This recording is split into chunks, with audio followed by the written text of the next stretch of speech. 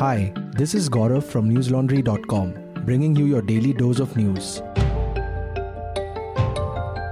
Today is Wednesday, August 21st, and the top stories of the day are: after the Delhi High Court refused to grant anticipatory bail to P. Chidambaram on Tuesday, the senior Congress leader moved the apex court today, seeking protection from arrest in the corruption and money laundering cases in the INX media scam. During the arguments that took place in the High Court on Tuesday, both the CBI and the ED had opposed Chidambaram's plea, stating that he needed to be interrogated in custody, reported Live Law. According to PTI, after Chidambaram's bail plea was rejected by the High Court on Tuesday evening, he and Kapil Sibal were seen rushing from one corridor to another to meet officials, including the Secretary General and the CGI staff, for having a word with Justice Gogoi. After intensive parleys, Sibal said he had been informed by an SC official to mention the petition on Wednesday at 10:30 a.m., quote-unquote, before an appropriate bench. Since CGI Gogoi and Justice S.A. Bobde would be sitting in on the Constitution bench for the Ayodhya case, the petition was to be mentioned before the next senior-most judge, who is not on the Constitution bench. Earlier, Sibal had said that this judge would be Justice N.V. Ramana, who is the third most senior judge in the ranks after CGI Ranjan Gogoi and Justice S.A. Bobde. Meanwhile, the Congress leader's legal team had written to the CBI, asking them not to take any coercive action till his petition was heard in the SC. Earlier on Tuesday, the CBI, after failing to find the ex-union minister at his residence, had issued a notice asking him to appear before the investigating officer within 2 hours. According to Chidambaram's legal team, the notice did not pinpoint a specific provision of law under which he had been summoned. On Wednesday, Justice Ramana transferred his file for urgent listing to be heard by CGI Ranjan Gogoi, but his request for interim protection from arrest was refused. At the same time, the ED has issued a lookout notice for the ex-finance minister, who has not been seen by either the CBI or the ED on 3 separate occasions since yesterday. Congress leader Priyanka Gandhi put out a 2-part tweet on Wednesday morning, stating that Chidambaram was being quote-unquote shamefully hunted down. ANI reported that 3 people were killed after a helicopter carrying relief material to people affected by floods in Uttarakhand's Uttarkashi district crashed on Wednesday. According to NDTV, the helicopter crashed after it hit a power cable. The 3 deceased were identified as the helicopter's pilot Kaptal Lal, co-pilot Shailesh, and local resident Rajpal. All of them were travelling from Mori to Moldi. Currently, a team of 10 people has been sent to the site of the crash. In the last few days, the state has received heavy rainfall, resulting in cloudbursts, landslips, and flooding. Hundreds of people have been left stranded after the floods washed away roads. The Tons River was responsible for destroying almost 20 homes over the weekend itself.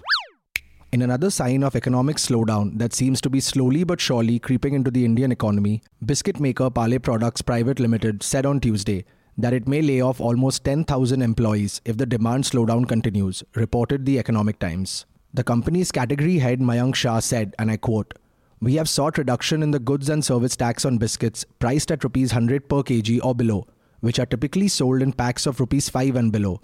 But if the government does not provide that stimulus, then we have no choice but to let go of 8,000 to 10,000 people from our workforce across factories, as slowing sales are severely impacting us."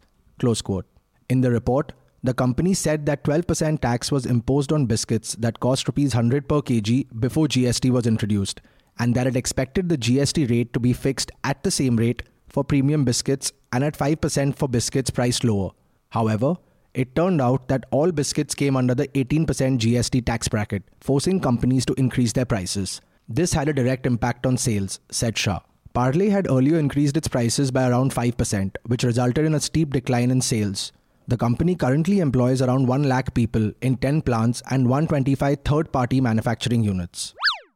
Kun Abdullah CM, a 37-year-old Keralite living in Sharjah, is having sleepless nights since his phone keeps ringing with unwanted calls from across the world after his mobile number was flashed during the 2nd season of the blockbuster web series Sacred Games on Netflix. His number was flashed as the number of a fictional gangster, Suleiman Isa, in the first episode of the new season that released on August 15th.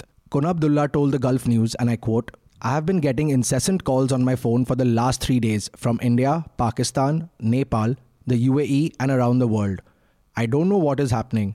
Hearing my phone ring sends shivers down my spine. I want to cancel my number. I want this problem to go away." Close quote. Shortly after the story was published, Netflix, the American media service provider and production company, wrote to the Gulf News saying that they had removed Kun Abdullah's number. In a statement to Gulf News on Monday, Netflix said, and I quote, "We apologize for any inconvenience caused.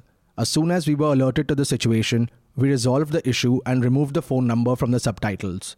Close quote.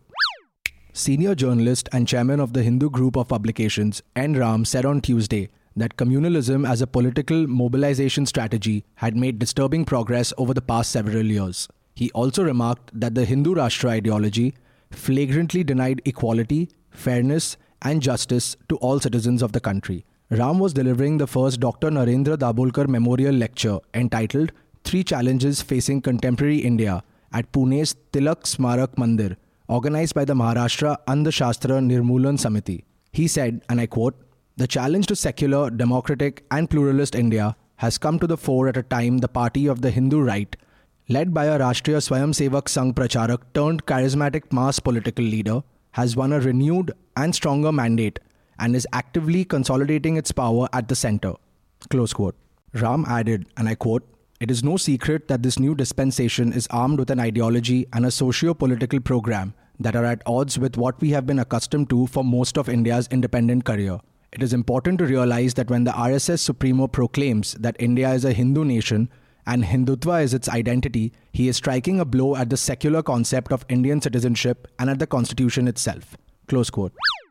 Prime Minister Narendra Modi called up his British counterpart Boris Johnson on Tuesday to discuss the anti-India protests outside the Indian High Commission in London on August 15th. The protests had broken out during the Independence Day celebrations and were reportedly organized by Pakistani groups and Sikh and Kashmiri separatist outfits. The Metropolitan Police arrested 4 people for public brawls, obstruction of police, and possession of a knife.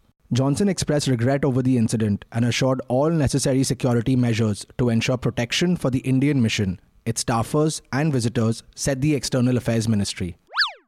Before I take your leave, here's some stuff that went up on the News Laundry website that you do not want to miss out on. The first is Ayush's latest report from Kashmir, which I personally feel is one of his best reports. The piece talks about how even though schools have been reopened after 2 weeks, parents refuse to pawn their children's safety for the state government's optics of normalcy. Do check this one out. Ayush has been filing reports from Kashmir ever since the abrogation of Article 370 and has still not returned to Delhi. Needless to say, it takes a lot of time, effort, and resources to send reporters like him to high-tension areas and consistently get them to file unbiased reports from there, free from prejudice. So please, subscribe to newslaundry.com and pay to keep news free. We're a small team doing the best we can with the resources at hand and could use all the leg up we can get.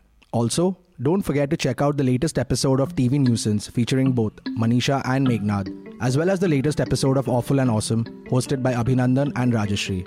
Well, that's all the news we have for you today, folks. Have a good night or a great day, depending on where you're listening to us from. See you tomorrow.